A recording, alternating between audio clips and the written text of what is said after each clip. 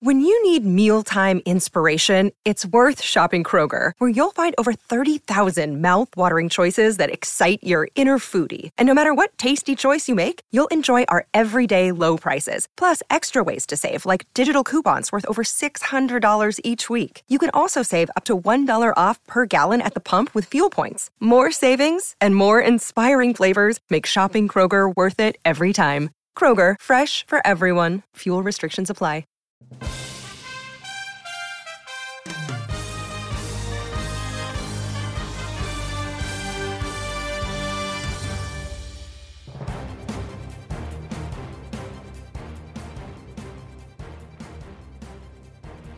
Hi, welcome to Rider Rumblings. I'm Murray McCormick, a fill-in for Rob Vansel as the host and the on-air talent, I guess you could say. Joining us to fill in for Rob on this big day, it's my first day being the host, is Britton Gray from CJME, CKOM, the Green Zone, the happy-go-lucky Rider beat writer for the radio station. Welcome to Rider Rumblings. Britton, excited? Happy to be here. Oh, yeah. Finally get the call. Rider Rumblings. Just before we get digging, just tell us a little bit about yourself, Britton. What's your background a little bit, and what people get to know you. Well, I'm originally from Regina, born and raised here. Lived outside in Pilot Butte, actually, for a lot of it, and went to U of R journalism school, so stuck around Regina pretty much my whole life, and was lucky enough to get a chance to take over as the rider reporter for CJME and CKOM. Been loving it ever since, because I get to hang out with you, Murray. Isn't it so much fun? It has been heat. But that's... What? It's pretty cool to see some young blood in the old business here and moving up, and you're doing a great job at it. And I think we should pump the bit on the blitz. You do a great job on that. That's your clip package every day from practice, and you're doing a great job.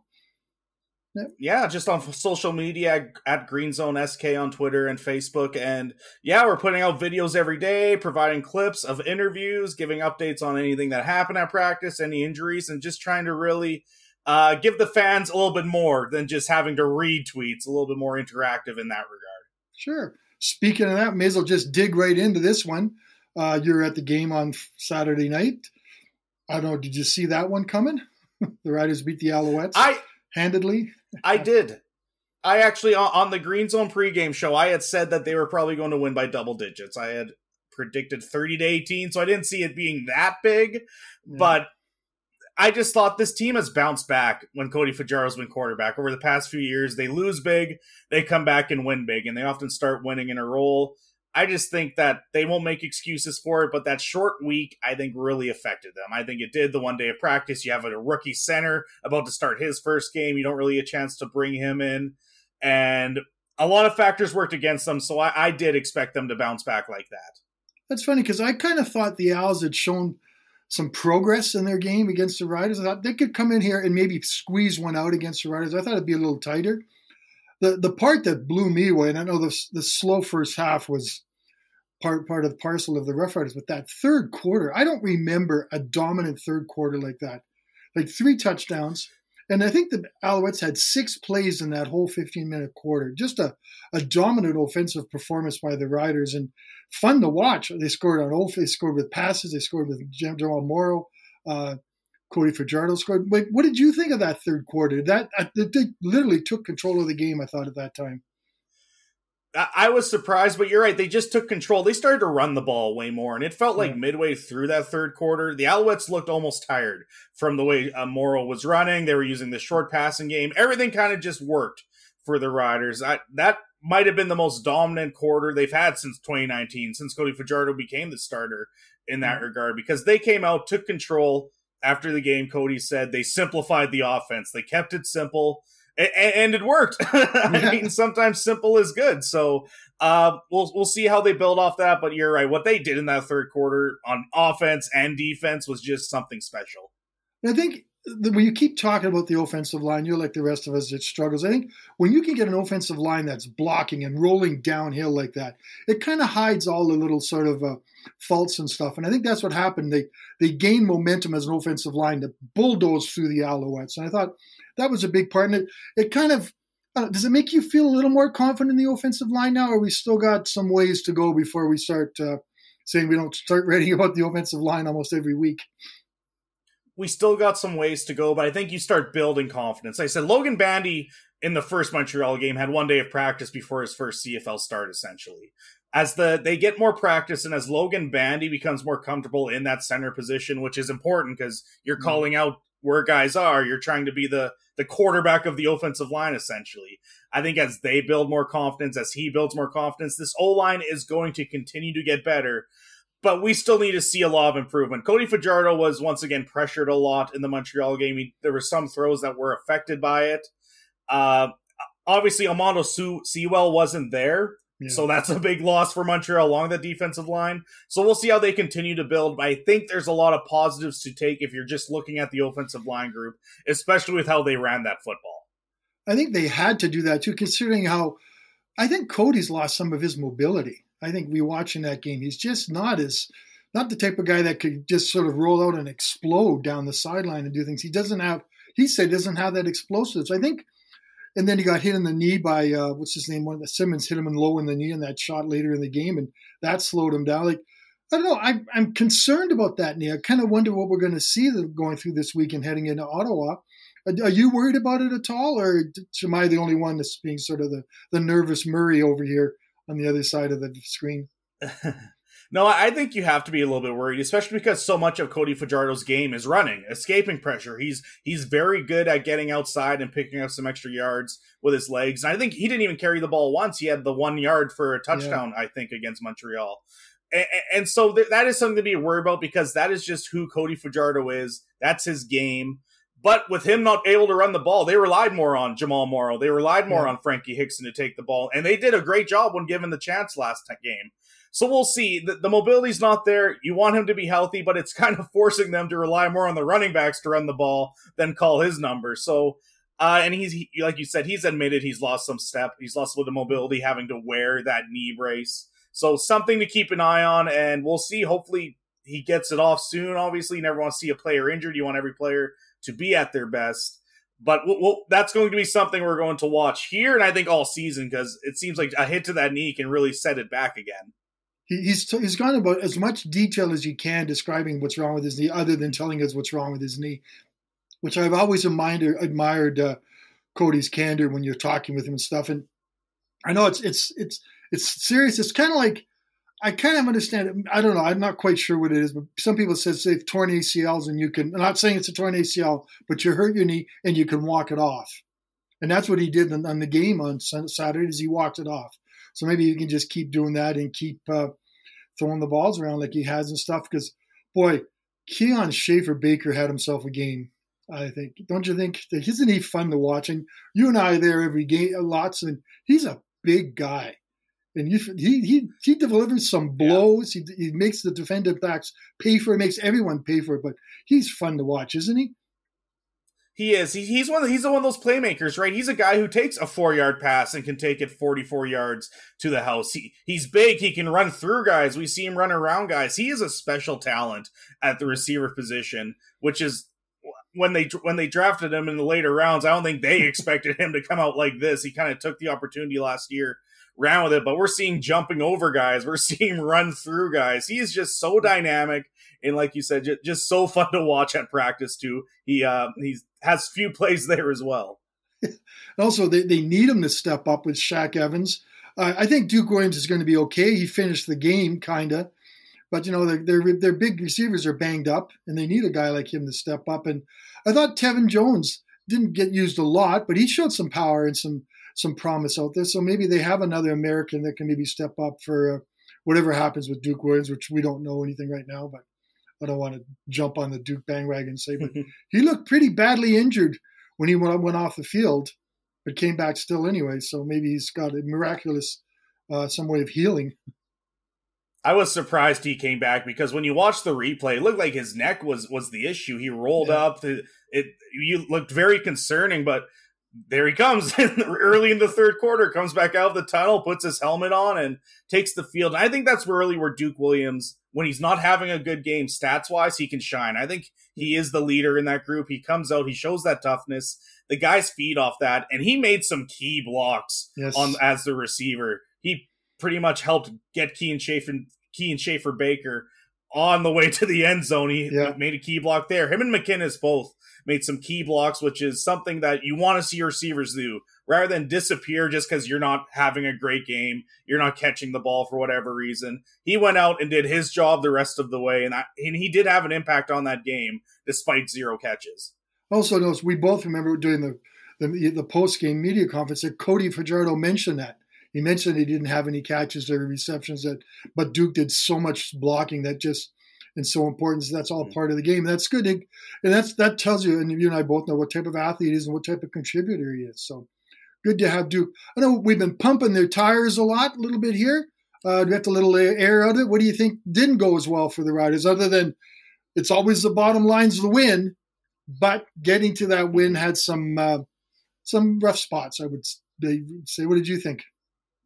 I think there's 3 main rough patches that you should look at with this team. One is the special teams again. I don't know if it was just Chandler Worthy is just that dynamic and had the Riders' number, or if there's some concerns there. They haven't been able to stop the return game in these past 2 games, so we'll see when they don't face a player like Chandler Worthy if they fix that or what goes on there. Penalties. We're going to talk about penalties again, I'm sure. They took 16. They're leading the league in that regard. But this has been a Craig Dickinson, this is a trend. Since he became coach, they're often near the top or leading the league in penalties, but they continue to win. They still win despite it. I've said on air that I think that there is concern because at some point it feels like eventually the penalties are going to cost you. They gave Montreal their essentially only offensive touchdown of the game was due to penalties because they kept getting second chances down deep. And you have to worry about if that happens in a playoff game, if that gives a team some extra life that could lead to it. So that's something to watch. And the offensive lulls continued. Like they had the first quarter touchdown, but after that, the offense disappeared again until halftime. So whatever they're doing at halftime is working. But I think you want to see a first half explosion as well. You need to see this team come out and start fast because if you fall behind early, you give up the opening touchdown to Montreal that first game, they kind of pour things on. It makes things really tough. So those are 3 things that I kind of noticed of that you want to see improvements in a game where they did a lot of things right. Those are the 3 glaring things. Well, I got to remind you, Britton, it's not how you start, it's how you finish. So I think it's maybe they've been showing a strong finish, and I think they'd rather have us question why they're slow starters than why they're bad finishers. And I think we saw on Monday night's game against the Toronto-Winnipeg game what it means when you have a bad finish. What a heartbreaking moment for that field goal kicker. Everything comes up right, and then Boris Beatty, yank. That's, as Rob said on Twitter, a coffin corner convert. That was a fun game to watch. Winnipeg finds a way to win another one. They're just finding ways to continue to roll out wins. You've watched Jamal Morrow and Frankie Hickson. Sorry, that was a nice stumble. Frank Hickson. Through training camp, through all the practice. What do you see they're doing right now? What's going right for them at that one game? And do you see that sort of partnership continuing on down the season? I think so. I think what Jamal Morrow did well, and I was really impressed with, was he bounced out to the tackles. He bounced away from necessarily where he was going. He did a good job finding the holes and then bouncing to them. And I thought that's what opened a lot of stuff up. He wasn't just running straight forward. He was making the plays. Frankie Hickson provided a good secondary punch. He had a couple great runs, I thought. He looked really good in the limited touches he had. And I think you can continue that as they build more confidence, as Jamal Morrow hopefully no longer has to focus so much on the return game anymore. They made the trade for Mario Alford. And so I think that's going to help Jamal Morrow with the fact that he no longer, hey, we have a guy who can handle this. You just focus on the running back. You just be our starter. And I think as he builds more confidence, as we see what he can do and he changes that direction, I think we're going to see a little bit more strong run games if Jason Moss sticks to it. We know Jason Moss sometimes likes to get away from the run game, but if we saw him stick to it throughout the second half, it worked. So maybe he'll do it from here on out. Also, do you kind of like the way they're making hay against the East Division teams? You know, the season has been kind of East Division loaded on the front part with the big games looking at the back end. But I think everyone's talking about I think what is the West against the East now? 11-1, somewhere around that area neighborhood, or even higher than that. I think so. Right in there, right in that area. And you've got to win the games you're supposed to win. Like you can have one like maybe Montreal. They just everything we've talked about what happened in that first game against Montreal, but I think they've made hay against the East Division teams, and they got an Ottawa Red Blacks team coming in who's shown some promise, but hasn't quite shown the finish yet.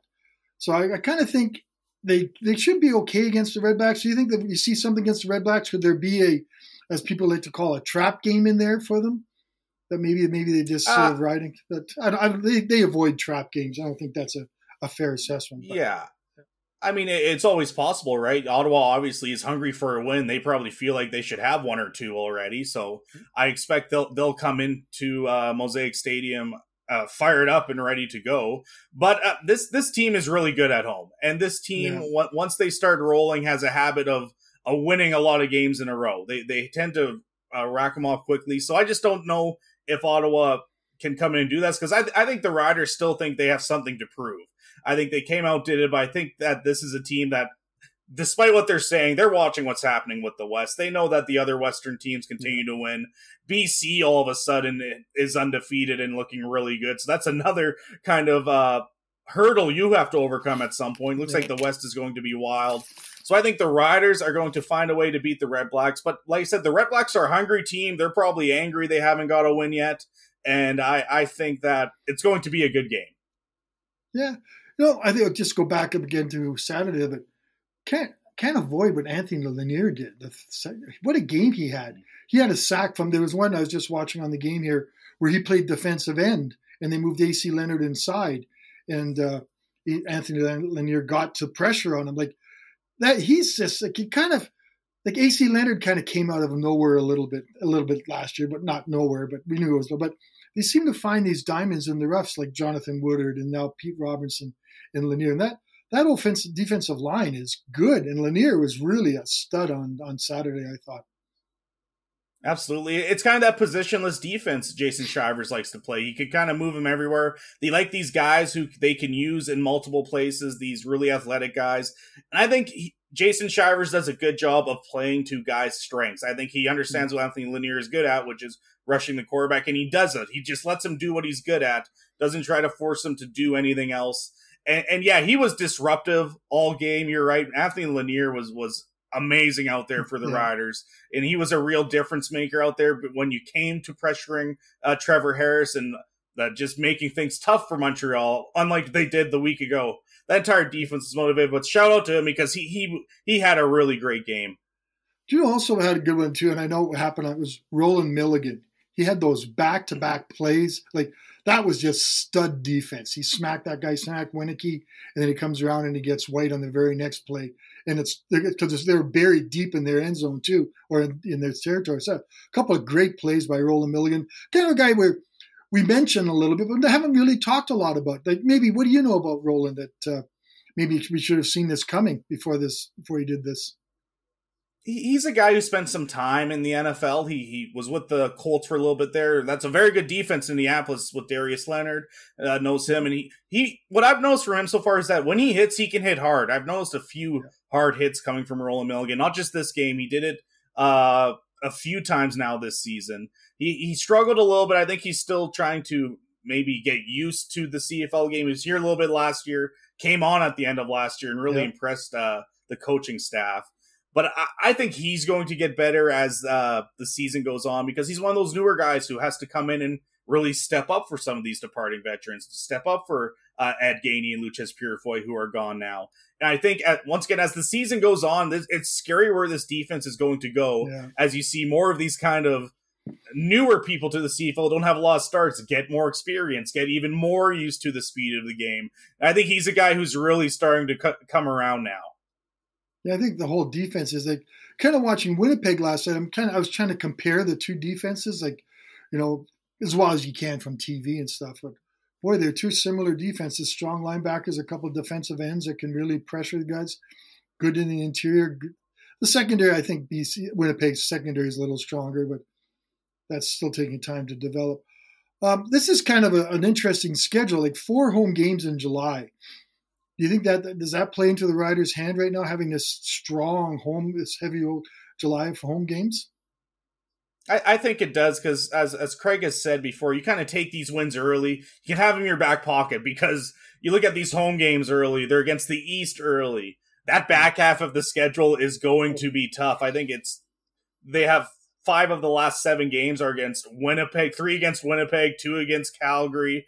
BC's looking good. Like, there's a lot of good teams you have to face kind of as you get closer to the middle part / back half of your schedule. And so I think that this does help them. This does help them get those wins early. It helps you hopefully build off the crowd and kind of fix whatever early season mistakes you're noticing. See what maybe you're weak at. A home crowd can help kind of amplify that and help give you some extra juice during a game to really go out. If you are struggling this area, maybe you do better than you should. And I'm sure the Riders would love to play at Mosaic Stadium any chance they get. They like to have every game here. So obviously they're happy to be at home in July, less traveling, and you pick up those wins because the second half of the schedule, it's going to be tough sledding for the Riders as they get some tough teams. The Labor Day, around that part of the Labor Day part of the season is going to be the heavy lifting. It's going to be an aptly named time of the year to get. There's also a lot of back-to-back games in the back part of the season too, which I think the CFL has done that to create a little more interest. I think. I don't mind back-to-backs. I'm not keen on them. It's nicer when it gives you a different storyline to see how they bounce back. But there's more back-to-backs in the second half of the season, so we're going to get to see a lot of the Blue Bombers, the Stamps, and the Lions. It'll be. I can't remember who the fourth one is against, but we'll figure that out. What do you think? What do you think about the whole CFL when you look at it from your side? I know we're so focused on the Riders right now. Do you kind of look across the West, and what do you think of that division? We'll just wrap it up with that. I mean, the West division is wild again. Nathan Rourke and what the BC Lions are doing, they look something special this year. It seems everything is going right. They had that tough road trip where they had to travel across the country on a short week, and they still performed really well. So the West division looks good. Bo Levi Mitchell is looking once again a little more like his old self. The Winnipeg Blue Bombers continue to win. That defense is still very good, but there's a lot of question marks around the offense. And like I said, they find ways to win, but they're not dominating like they were last year. This isn't a team that I view as far and away the best team in the CFL as we might have last year. And the East division, I don't know what's going on there. Like Hamilton is having issues that you maybe didn't expect. Ottawa is better, but they still haven't found a way to win. Toronto, Montreal, there's a lot of questions in the Eastern Division teams. And so it's kind of two opposite ends here. The West, who's the best? You don't know. In the East, another question, but it's because no one's winning over there right now. Yeah, it is hard to figure out they're so bad.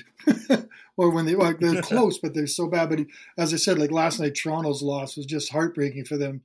And it was interesting that on the bench stuff going on there too. And Pinball Clemens goes down to be the dad to say, "Hey, come on, guys, clean that stuff up." I think that's about it. Britton, I think I appreciate you being on the show. Now we have a tradition here where I have to find it. I saved the notes. It's called our outro, and Rob reads it so very well. So I'm going to try to read it very well. So here we go. If you enjoy the podcast, please leave us a review and a 5-star ratings. It helps us grow the podcast. You can subscribe to the show on Apple Podcasts, Google Podcasts, Spotify, Stitcher, or wherever you get your podcasts. If you'd like to send us a question, you can email Rob at rvanstone@postmedia.com, and we'll read it on the show. You can also follow Rob on Twitter at Rob Vanstone, or the me part, at Murray LP, or Britton. Where can we find you? Follow me on Twitter. Yeah. Follow me on Twitter at Britton Gray, at BrittonGray. Not like the Grey Cup, spelt with an A. But follow me on Twitter there. All right. Well, thank you very much again, Britton, for your time on this. I think we covered a lot of topics, and it was a lot of fun. And hopefully, maybe we'll do this again, because Rob doesn't take many days off. But he took one off today, and there was a break, no candy pictures, just some football books in the background of my life. Well, thanks again for tuning in. Thanks again, Britton, for taking your time out of your day to do this, and we'll be back. Thank you. No problem.